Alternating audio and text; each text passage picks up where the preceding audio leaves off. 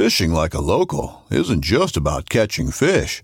It's about connecting with the environment and the people who call it home. It's about hearing the stories and traditions that have been passed down for generations and sharing unforgettable moments with the people you meet along the way. Fishing like a local is having an experience that stays with you forever.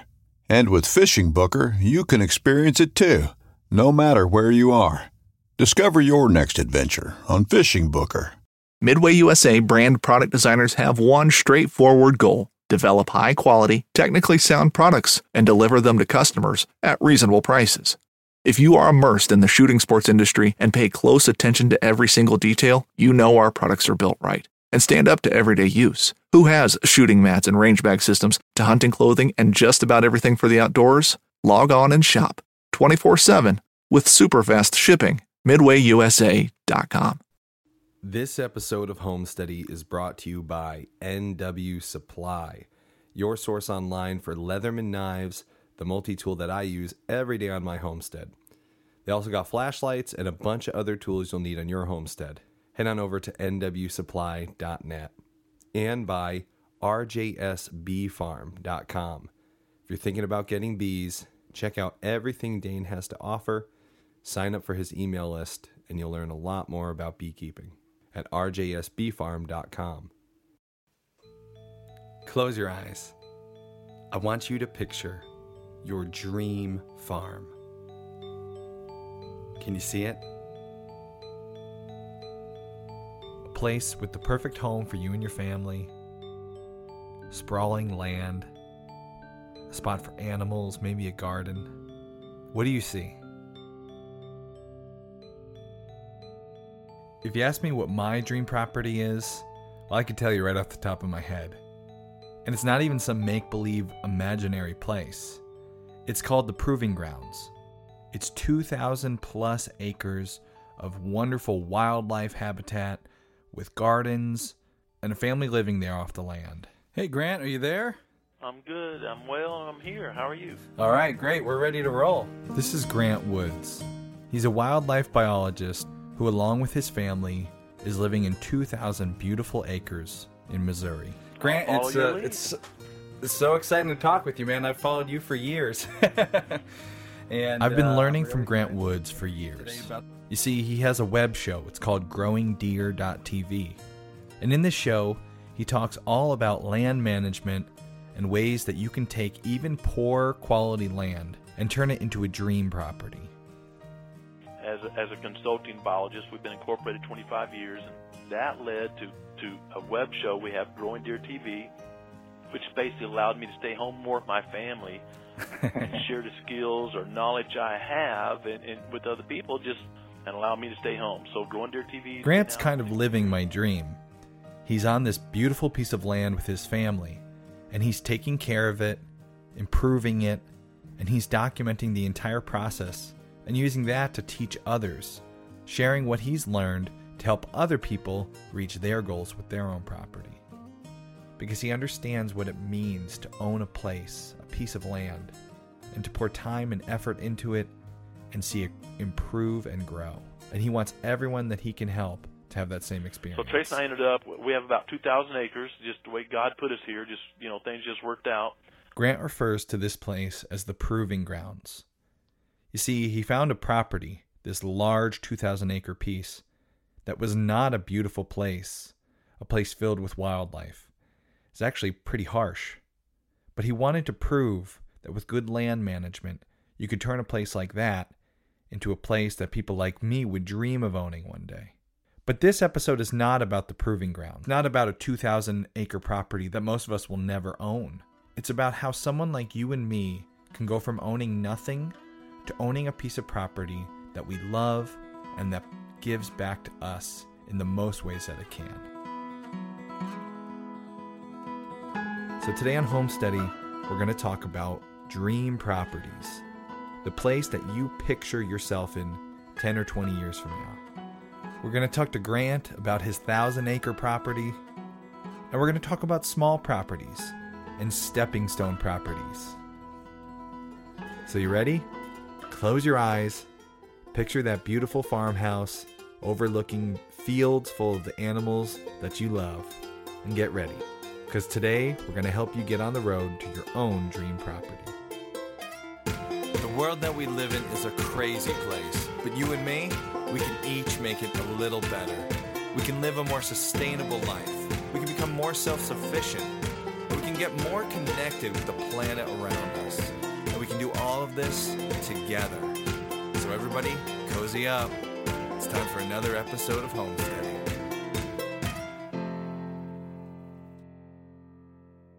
Before we dive into the story about how Grant Woods was able to get 2,000 acres at a fraction of the asking price, I want to talk to you about stepping stones. When I think about stepping stones, it makes me think of a fishing hole located back in the woods at a friend's house. A couple years back, I was over this friend's house, and I noticed deep in the woods behind their place there was a pond. It was a pretty good-sized pond, and being the obsessive fisherman that I am, always looking for a new place to find a big old bass, I asked them, "Any fish in that pond?" They said, "Yeah, we've seen fish. We used to fish when we were younger."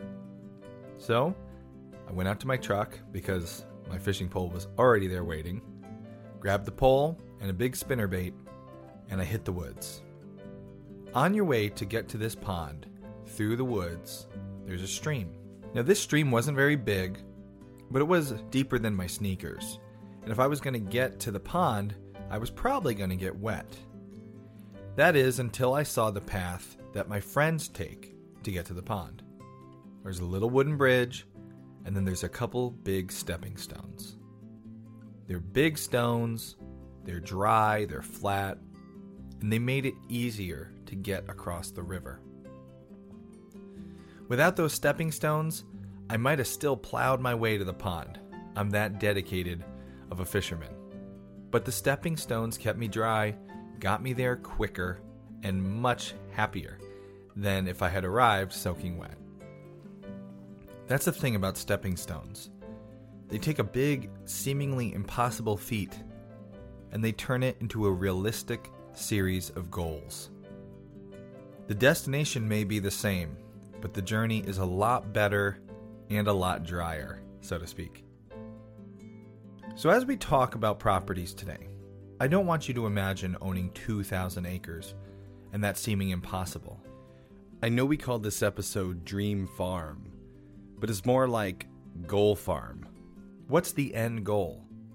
And then what are the stepping stones that will help you to get to that end goal?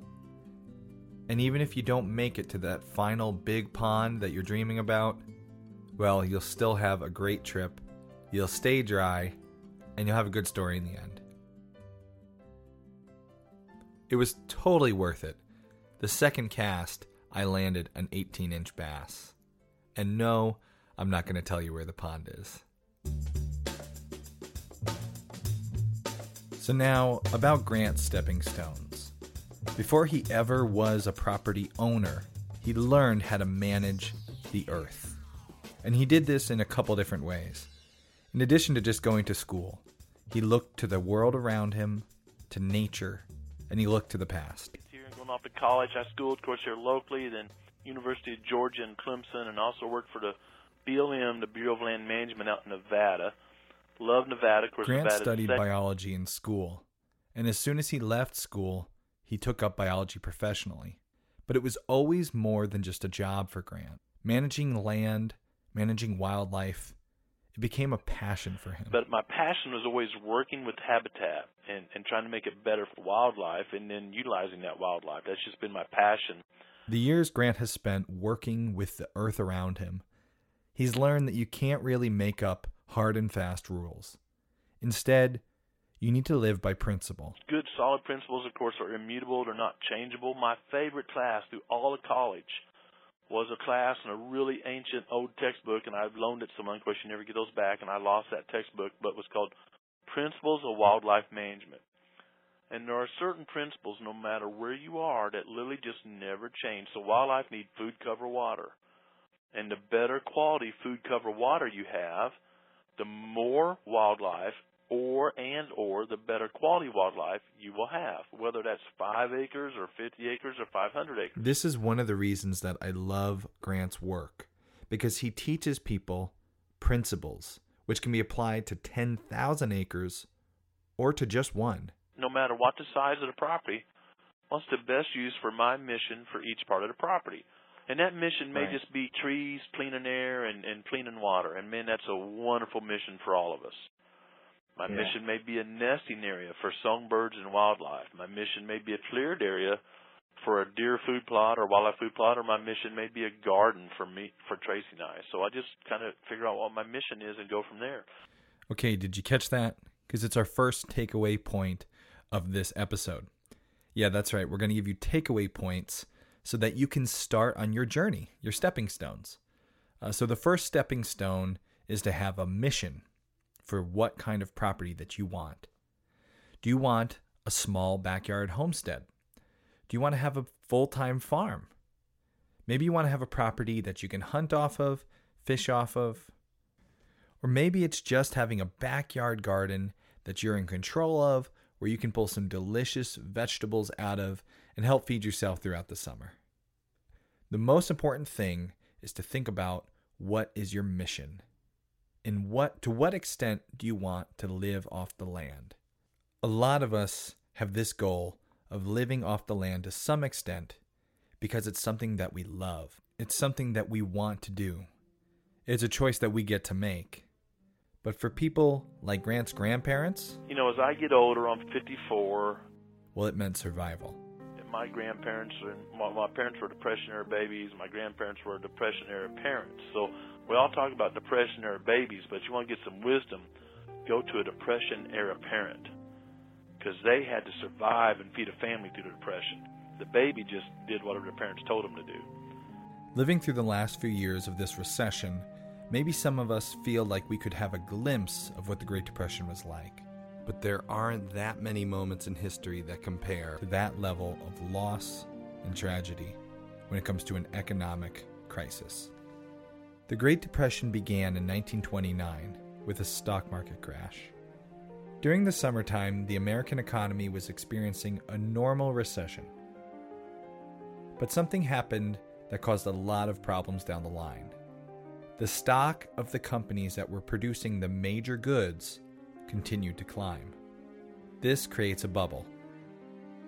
On October 24th, the bubble bursts, and investors began selling as many of their stocks as they possibly could. In a week's time, 28 million shares were dumped. This crash destroyed people's inheritances, their nest eggs, everything that they were looking forward to for security in the future was now gone. Now, as it always goes with Wall Street, although the problem may originate there, it trickles down the line to the factories and the workers who are making all the goods that there's no longer a market for. People are afraid to spend money. When people are afraid to buy goods, people with more money become afraid to invest. And this puts the economy in a gridlock. When spending stops, so does production. That means the factories close, workers lose their jobs, and millions of families suddenly find themselves without a source of any income. Families who were now jobless started dipping into their own nest eggs, living off of their savings. And after all the savings was spent, that meant only one more thing was available: welfare. In a society like ours today, welfare is accepted, and in fact, some people almost treat it like a full-time job. But this wasn't the way of life during Grant's grandparents' time. The gender roles were very strong back then. Men were seen as the breadwinners, and if you couldn't bring home enough money to feed your family, you were looked at as a failure. This financial depression, for many family heads, turned into an emotional depression. These men viewed themselves as failures. Children of this era often refer to their fathers as having been emotionally distant and indifferent. Many men took up bad habits, such as overdrinking. Some men left families to travel far and wide to find work, sending money home, while still others left their families completely, deserting them. But not Grant's grandparents. And my grandparents, you talk about frugal and knew how to get stuff working, buddy. I mean, my grandparents had raised a family in the Ozark Mountains through a depression. The Ozark Mountains are not known for fertility. In fact, as Grant puts it, it's not like 2,000 acres in Kansas or somewhere where you could really have a lot of soil. I mean, our garden is what we call a no-till garden, in that we take a screwdriver, wiggle between the rocks, and drop a seed in there. There's no digging. I mean that literally. Yeah. There's no tiller that's going to till here. There's no digging. It's that rocky. I mean that literally. People have a hard time grasping that. It's literally that rocky.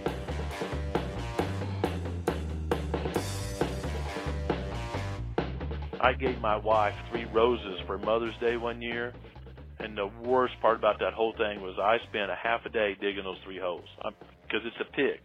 It's not a shovel. There's nowhere on the property you can take. I mean, it's literally, folks. There's nowhere on the property. It was tough ground.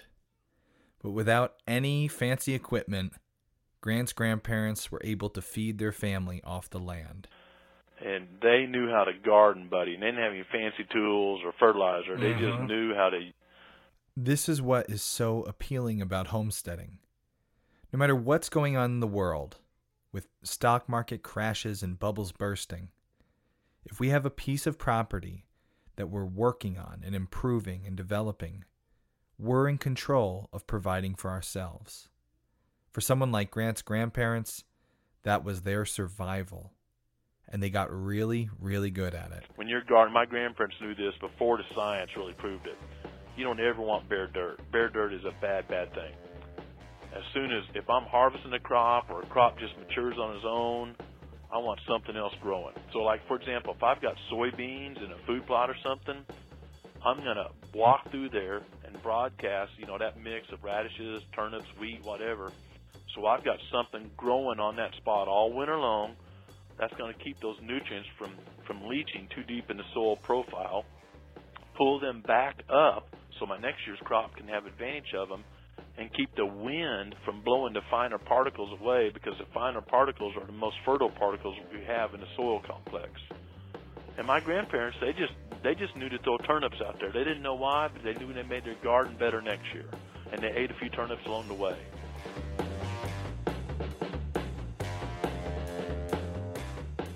Just using a cover crop on your garden, do not leave it bare all winter. Any cover crop. Turnips are a great one because they grow when it's really cold. But any cover crop, a mix of turnips and wheat for a garden cover crop is incredible, incredible. Keep those nutrients. So Chase and I, on our acres of food plots, we haven't added any fertilizer or any lime in years. Wow. And that's a huge cost savings to us. And it's because we've always got a legume in the rotation, which is adding nitrogen. We've got a cover crop on there at all times. It's never bare soil. I don't own a disc or own a tiller mechanism. I'm never going to turn that soil. Never having bare soil, always using a cover crop. These are simple principles that were learned by surviving off the land, that only now are being reproven and retaught to us by scientists and biologists like Grant, looking back to past wisdom. But the past wasn't the only place that Grant learned how to care and improve the land around him. He also took important lessons from nature. You hear all this talk about other stuff. Let's just break it down real simple. Where on my property am I capitalizing on the sun's energy? Is that growing berries? Is it growing fruit? Is it growing a garden? Is it native grass habitat? Because native grass habitat is just tremendous nesting, butterfly habitat, songbird habitat. The vast majority of species diversity on the planet is in early successional habitat. And we hear a lot about old growth and pristine, and I'm all about protecting that because we've done so much disturbance, it's in short supply. But if the North American continent was all still old growth habitat, the number of people and the number of groceries we produced would be far less than it is. And does that mean it's a good idea Do you want to just clear areas and then walk away? What do you do once you cut down some of the trees and open it up? The least expensive is to clear and walk away. Maybe it's a place where you cut firewood, right? And so a lot of people talk about select cutting and all these things. I want to remind them that, again, if we look at natural systems, hurricanes, wildfires, lightning fires, insect outbreaks, those are rarely selective harvest systems. Those pretty much started back to early succession. So Grant makes turning any property into a better producing one very simple. Just look at what nature does and then mimic it. What lesson did a hurricane teach Grant about land management? You'll find that after we take a break to hear from our partners, Grow Journey. The Grow Journey gardening tip of the month is brought to you by our friends at Grow Journey, the gardening subscription service. Get a package filled with a variety of organic seeds every month with all the instructions on how to plant, care for, and harvest those delicious vegetables. Check out growjourney.com. I'm doing it right now. It's so exciting each month to go out to your mailbox, pull out that Grow Journey box, and see what's inside. But now, the gardening tip of the month.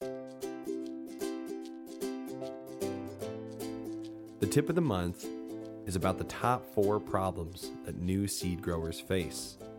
If you've tried starting plants from seed and failed, don't worry, you're in good company. Every year we try to start tomatoes, and every year the spindly little stems that result from our seeds get tossed into the compost pile, and we go out and buy transplants. There are a few different things that you could be doing wrong. One of the big problems new seed growers face is not giving their plants enough light. Nearly all seedlings need 6 or more hours of bright as the sun light per day. If you want to use a windowsill like I do, make sure you have a non-shaded south or southeast facing window. If you don't, you're going to need to purchase a grow light or take your seedlings outside when temperatures are above 50 Fahrenheit. If the leaves look yellow or if the plants look leggy, long stems is a great way to tell that the seeds are not getting enough sunlight. That's only one of the 4 problems. You want to hear the other 3? Head on over to growjourney.com. Sign up for their email list. You'll receive their tip of the month. These are great tips, and you can check out the Seed of the Month Club. They have memberships for small gardens and large, and the best part, you can try it free for 30 days. Get an awesome variety of organic seeds shipped to your house every month. growjourney.com. Want to know how you can win a free subscription to Grow Journey? Stay tuned to the end of the episode, and we will tell you how. When I was in college, I got so puking sick, hearing about selective cutting, replicating nature. That's not what nature does. When I was actually went to Clemson University, and my research area was right outside of Charleston, South Carolina, when Hurricane Hugo come in. And I'm from Missouri, so a Class 4 hurricane didn't mean anything to me. And I asked, my research was on a big property there, and I asked the property manager, hey, should I leave town, or is this going to be okay? Because I'm from Missouri, I've never been in a hurricane before. He's maybe he's an old crusty guy. He said, nah, boy, it'd be like a bad thunderstorm. Don't worry about it. And I guarantee that was the worst thunderstorm I've ever been in. I spent the night there. Hurricane Hugo approached the United States coast as a Category 3 hurricane. By the time it slammed into the coast of South Carolina, it was a Category 4. It set records for wind speed. It was a disaster. And it broke. We had all this scientific equipment measuring the stuff I was working on. It broke our wind gauge at 176 miles an hour. It was a horrible thunderstorm, I promise you. But it turned that 6,000-acre forest I was working in back to early succession. It looked like someone took a weed eater and cut all those trees down.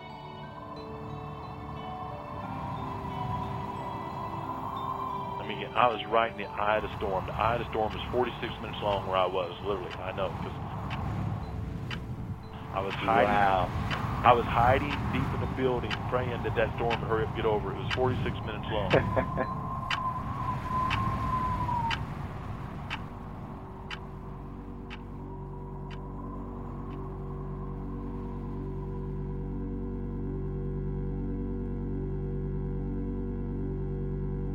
And the wildlife boom because I was monitoring this. So I had 2 years of data before that was obviously unrelated to the hurricane, right? I mean, I was just doing my research. Right. The boom in wildlife after the hurricane was incredible. Incredible. Quail, non-game species, deer, turkey just exploded because we cleared that forest, and I don't mean cleared it with dozers, right, just a windstorm, but it knocked that canopy over and let the sunshine get to the forest floor. And again, that's what we do with the garden, right? We get it down to that baseline. It was the perfect example of creative destruction. You get rid of everything. You start with a clean, white canvas, and then you begin to build and grow. Grant applied that lesson to his first stepping stone property, the first piece of property that he and his wife owned. Let's take Trace and I's 13 acres in South Carolina as an example. And on 13 acres, it's mainly timbered. You know, space is an issue, but we had a little clearing area. So we cleared out that little brushy opening and did a soil test and limed and fertilized appropriately. And by not, abusing the land, by using really good principles and techniques of preparing the right seed bed and ample fertilizer and getting that pH right. pH is always more important than fertilizer. And doing some real simple things, we were able to grow great food. And we used some of the greens. Of course, we'd plant turnips for the winter and whatnot, and we could use those in our winter salads. And also harvest the deer that were coming to feed on them also. I mean, literally, my wife I just happened numerous times, she may go out there an hour before I'm going hunting and pick greens out of food plot. I'm like, honey, don't spook the deer. She's out there picking greens for a salad, and then I go out there and hunt it later on. Grant took those simple principles that he had learned, and he applied them to their small property. Now, 10 acres might sound big to some people, and to others, this is just a small property. But the point is, the principles apply across the board, no matter what the size. Well, had a little garden and a little food plot and tried to hunt deer on there and do that, but Grant didn't wait till he owned a huge property. This is the next stepping stone for you on your way to your perfect dream property. And that is, don't wait. Once you've thought about your target, where you're headed, start now. Practice.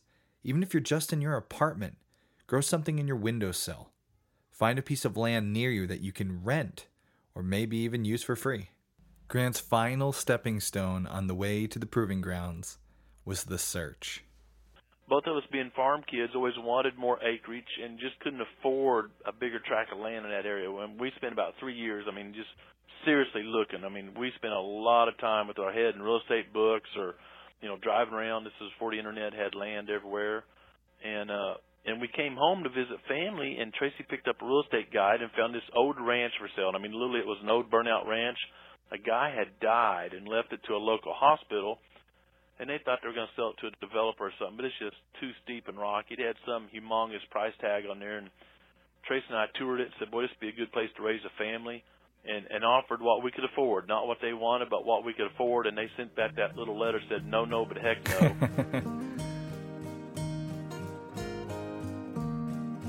And a year later, 9/11 happened. And I guess the hospital donations dried up or something. They were liquidating assets, and it turned out they'd never even seen the property. We closed with an accountant and an attorney in absentia, never met anyone face-to-face, never shook a hand. They just want some cash. That works great. Our offer became acceptable, and it was literally 10 times less than what they were asking, literally. So Trace and I ended up, we have about 2,000 acres, just the way God put us here, just, things just worked out. This property search, this stepping stone, sometimes this is the slippery one, where we can make the biggest mistake. Usually this happens because we rush our decision. We're dying so badly to start our homestead that we find the first piece of property we can find. Maybe we offer too much money for it, put ourselves into debt. Maybe we buy the property that's wrong for us because it's the first one that had a little bit of green on it. This almost happened to ourselves as we were searching for our homestead. After a few months of looking, we found a property with a couple of acres. It was on a cul-de-sac. We could see neighbors on either side. But we reasoned with ourselves that there'd be enough room for a couple goats at least. We decided to wait and keep looking. It took another 6 months, but that's when we found the place we're at now, the 10-acre homestead that we've started building our family and our farm business from. And who knows, maybe when we look back, it will be our 10-acre stepping stone to something even bigger. Just like Grant. Grant and Tracy's examples show us that we shouldn't rush that decision. They offered the money that they could, and when that wasn't accepted, well, they waited. And after waiting, things changed, fell into place, and they were able to move onto their dream property for a fraction of the original cost. Grant's story doesn't end here. It's actually where it begins. When Grant and his wife moved to the property, the first year they spent there, they saw only one deer and lots of hard, unfertile ground. But they've spent years and years of what he refers to as sweat equity in the property, turning it into, well, like I said, a place that I dream about living.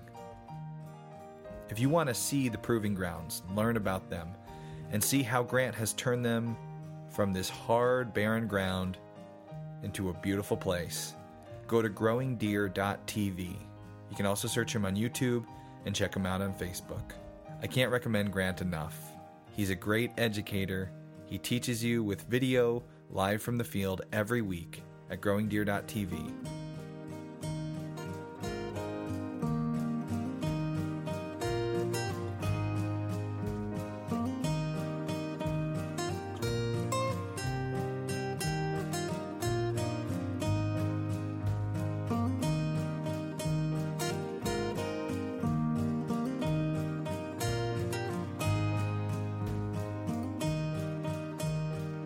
Most of us are never going to own 2,000 acres, but it doesn't mean we're not on our way to owning our own dream property.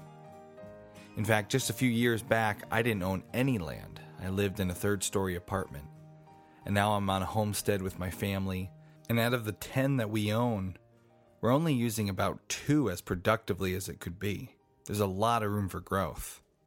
You don't need to own 2,000 acres to help feed your family, live off the land, and enjoy your time at your home outside.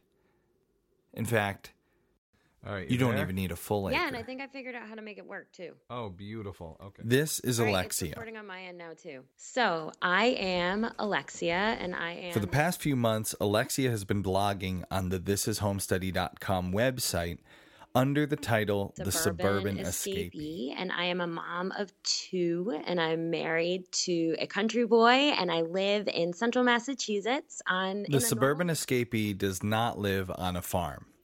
She lives in a suburban area of Massachusetts.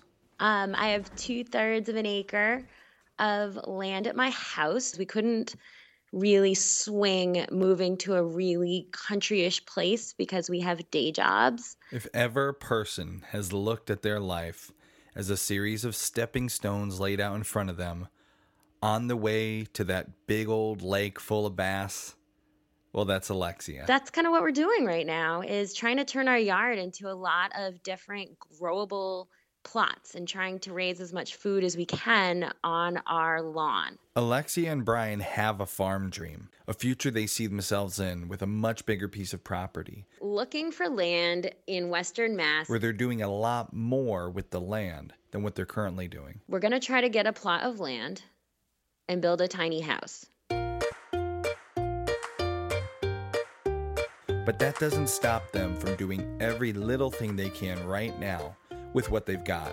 We got chickens when we moved here, and we started with silkies and Polishes. They're all gone. Our last one just got eaten by a raccoon. So we've had like 15 chickens total, man. And we have 1 egg layer. Yep. 1. Yep.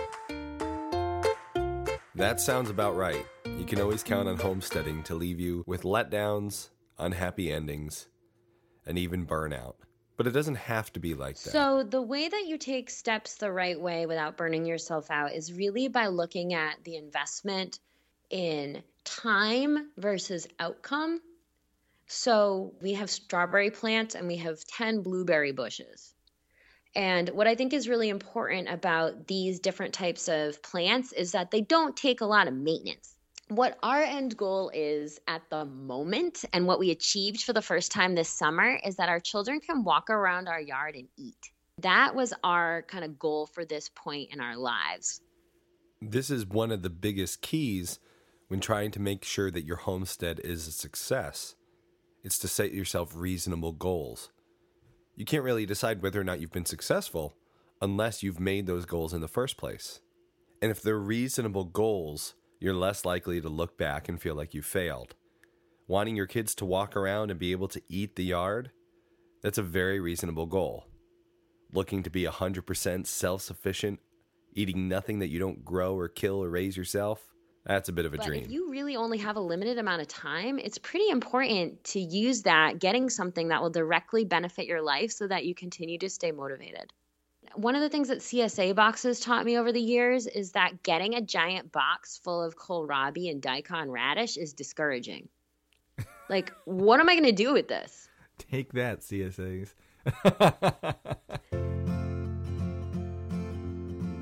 They live a life that's familiar to many of us. They have children, they have a home, they have full-time jobs, student loans. They can't just pack up their things, find some vacant lot out in Montana somewhere, and set up shop. When Alexia first contacted us at Homesteady to see if she could write with us, she wrote in her letter that one of the things that appealed to her about Homesteady is the fact that we didn't live in Alaska. It was more approachable homesteading. And when Alexia writes on our website, that's her point of view, approachable homesteading.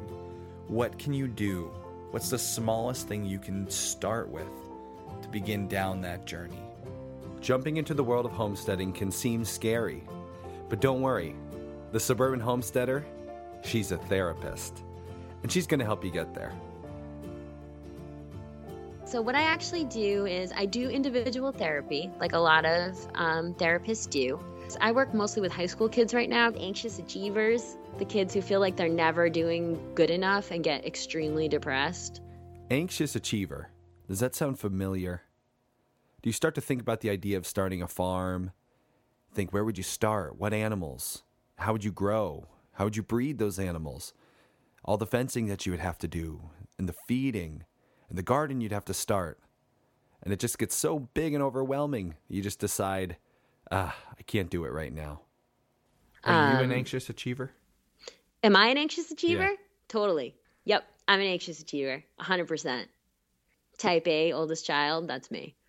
So anxious achievers engage in a lot of unhealthy catastrophic thinking, which basically means that they only look at the big picture and feel defeated. An anxious achiever without skills, right, would look at your farm and say, oh my God, I can't take care of sheep. Oh my God, I can never do this.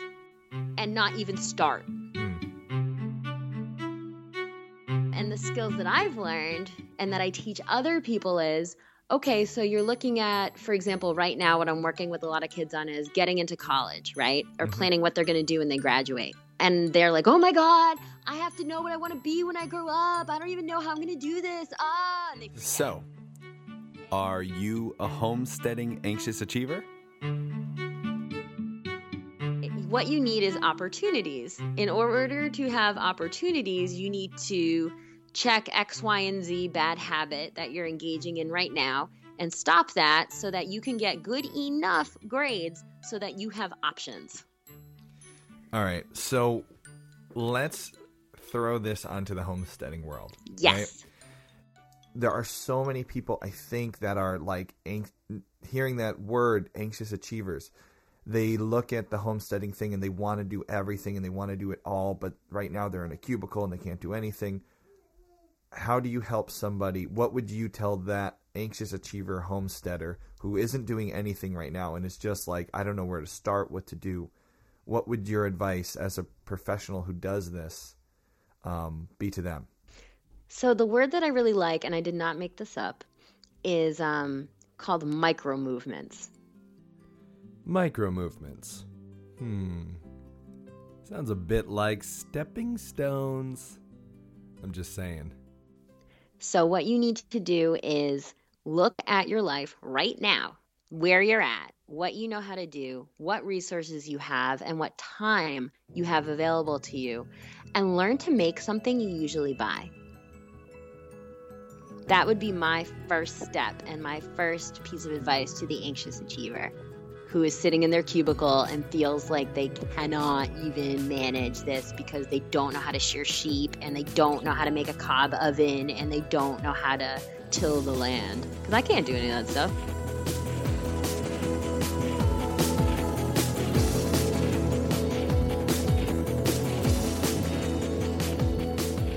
When you make an achievable goal that really is a reward for you, something that you enjoy, something that makes you feel good, that motivates you to set another achievable goal. I remember an episode where you talked to accountant Mike about growing tomatoes in a topsy-turvy, which I thought was great. So that was episode 1. You get to yeah. year, you're probably actually going to be in a position where you can actually sell some of these tomatoes and really actually make some money. Nice. Maybe if you get really, really good at it and you start growing incredible yields, you do better than that. But Great.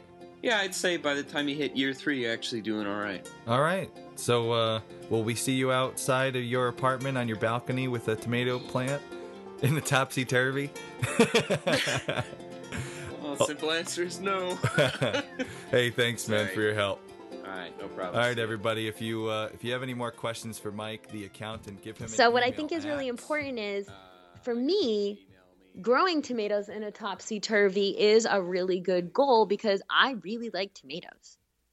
And being able to pick them and smell them and cut them up and eat them for dinner is a really motivating reward for me. And I think that's what people need to achieve in order to feel like this dream is doable. They need to have a result that makes their life better in some small way that makes them really happy. Because if you have a series of successes, you don't get overwhelmed and quit. You feel like you yourself, it builds up your self-esteem. Mm-hmm. It builds up your feelings of self-confidence so that you feel like, I can actually do this. I often feel like the portrayal of homesteading and sustainability are the shows on the Discovery Channel or National Geographic Network or blogs where young couples with no kind of outside obligations can jump off the deep end. Mm-hmm. And I think those stories are wonderful entertainment, but they're not doable for most people. And I know how I felt and still feel when I see them, which is, oh my gosh, here are people who were able to just go out and like kill a caribou and, you know, grow all this stuff, and I can never do that. Deep in the Alaskan wilderness, there's a recently discovered family that was born and raised wild. What does it take to conquer Alaska? People live more like pioneers than modern-day people. Alaska. The season to gather meat, vegetables, and firewood nears an end. I am just a normal person who grew up without any of these skills, and I'm making these small changes, and they've made a noticeable difference in my life, and I can show you how to do it as well. I'm Italian, and I've been making tomato sauce and meatballs since I was 8 years old with my nonna, who taught me how when I was 8. And people are really impressed that I can make my own tomato sauce. And then I have a conversation with people, and they say, oh my gosh, like, how did you do this? And when I reveal to them that it took 20 minutes, they're really surprised. And then people make their own tomato sauce because I give them a really simple recipe, which is 2 cans of tomatoes, like half an onion, a clove of garlic, olive oil, and oregano and basil, and you just like simmer it in a pot. And when people see that, they become really encouraged by their ability to actually make something. So I think it's really important for people to start with things that make them feel successful quickly.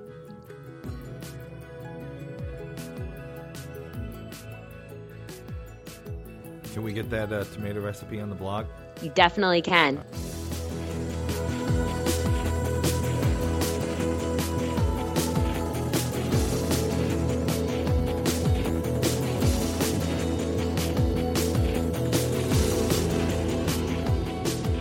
So you just had your motivational therapy session with none other than the Suburban Escapee. You can read a lot more of the Suburban Escapee's motivational blog posts over at thisishomesteady.com. Make sure to sign up for the email list. We're going to be sharing Alexia's blog posts and recipes and helpful tips to help you get started, continue going and growing in whatever you're doing in your homesteading endeavors. And surely what Alexia shares, there'll be something in there for everyone. Thisishomesteady.com, and check out the Suburban Escapee's blog posts there. So I'm just going to be honest. I feel incredibly inspired. From Grant's story of how he went from owning no land to 2,000 acres, and then heading over to the world of the Suburban Escapee, and seeing how just little by little we can get to where we want to go. Let's all set a goal. Let's all think about our dream farm, our perfect homestead, and start down a path of micro movements, of stepping stones, to help us get there. So we have a really exciting month planned. We did this last year, and we're going to do it again. The month of February, there's nothing going on the farm, and maybe there's not much going on in your farms, your homesteads. So while we're bored of winter and being cold, we decided, let's do 4 episodes of the show this month. It's a huge endeavor because each episode takes so much time in production, but I'm a little backed up on recordings and I want to get these out to you. So we have some really exciting stories coming this month. We have an episode about bees. Have you been considering bees? We're going to learn a lot about bees. We have an episode about bears. Bees, bears, Battlestar Galactica. So say we all. Homesteady Pioneer here. I'm at the Ducklehead Ranch in Vintondale, Pennsylvania. I raise pastured ducks for their delicious duck eggs with the biggest yolks you've ever seen. It's 7 o'clock in the morning and time to let the ducks out. Give them some fresh water, get them their feed.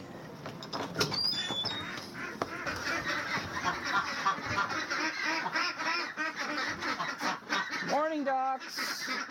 How's everyone doing today? You guys are hungry.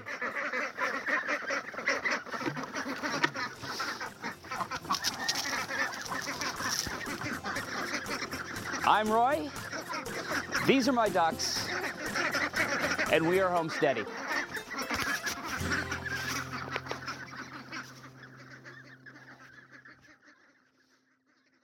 The Homesteady Pioneer Shout Out. That's become my new favorite segment on the show. I love hearing from our pioneers, wherever they are, and sound clips from their homestead. Do you want to be heard on that? Become a pioneer. In fact, this month we're going to ask 50 of you to become a pioneer. We're setting the goal of 50 new pioneers. It's a way that you can help support the show, but it's not a donation. No, we're not just asking for money in return for nothing.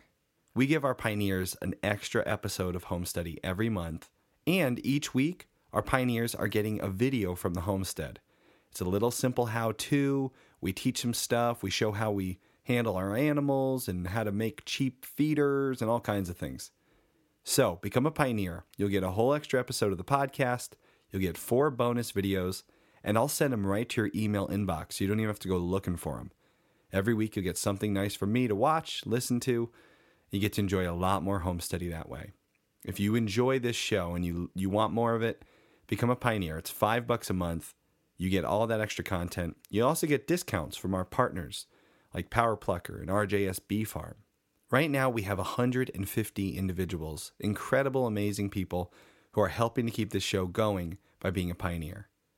This month, we're going to try to get 50 more, and we need your help. That means about 13 people each week for the month of February. So for each episode, I'm going to ask that 13 of you become a pioneer. Here's the best part. If we can meet this goal, if we get 50 new pioneers, we're going to host a live episode of Homesteady, and we're going to invite all our pioneers to sit in on that live episode. It'll be me, Accountant Mike, and some scotch, and we'll be answering all your questions live and unedited. That sounds frightening. Don't worry, it'll be a webinar. You're not going to have to fly out to the farm to see it. So if we can meet that goal, that episode's going to happen, and we'll invite all the pioneers to it. But don't worry, even if you're not a pioneer, we're not going to exclude you. We'll share that episode at the end of this month. The end of February, you'll get to hear that. If we meet the goal of 50, that means 13 of you this week need to sign up. You listening right now, go ahead, be one of those 13. You can join us for the live event. Now, let's say you love the show, but you just can't swing an extra $5 a month. That's all right.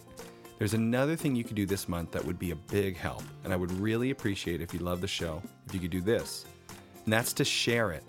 If you go on to any of your social media, whatever favorite social media you have, Instagram or Reddit, Facebook, I don't care what it is, Twitter, you name it, put in hashtag #IamHomesteady and then tell people about the show. Share your favorite episode. Use a link from the website. We're going to give away every week a subscription to Grow Journey. You know, Grow Journey, our Seed of the Month club partners. You're going to get a subscription to Grow Journey. You're going to get free seeds in the mail, help you kickstart your garden this year. And that's just for sharing the show. So, become a pioneer or share the show and hashtag it #IamHomesteady so that I can find your message in social media. We'll be picking one individual each week for 4 weeks. This won't be that hard to win. We're going to give 4 of them away. So get out there early this week, share it, and maybe you will be getting that Grow Journey prize package. I'm really looking forward to the month of February. I love podcasting. I wish we could do 4 episodes every month.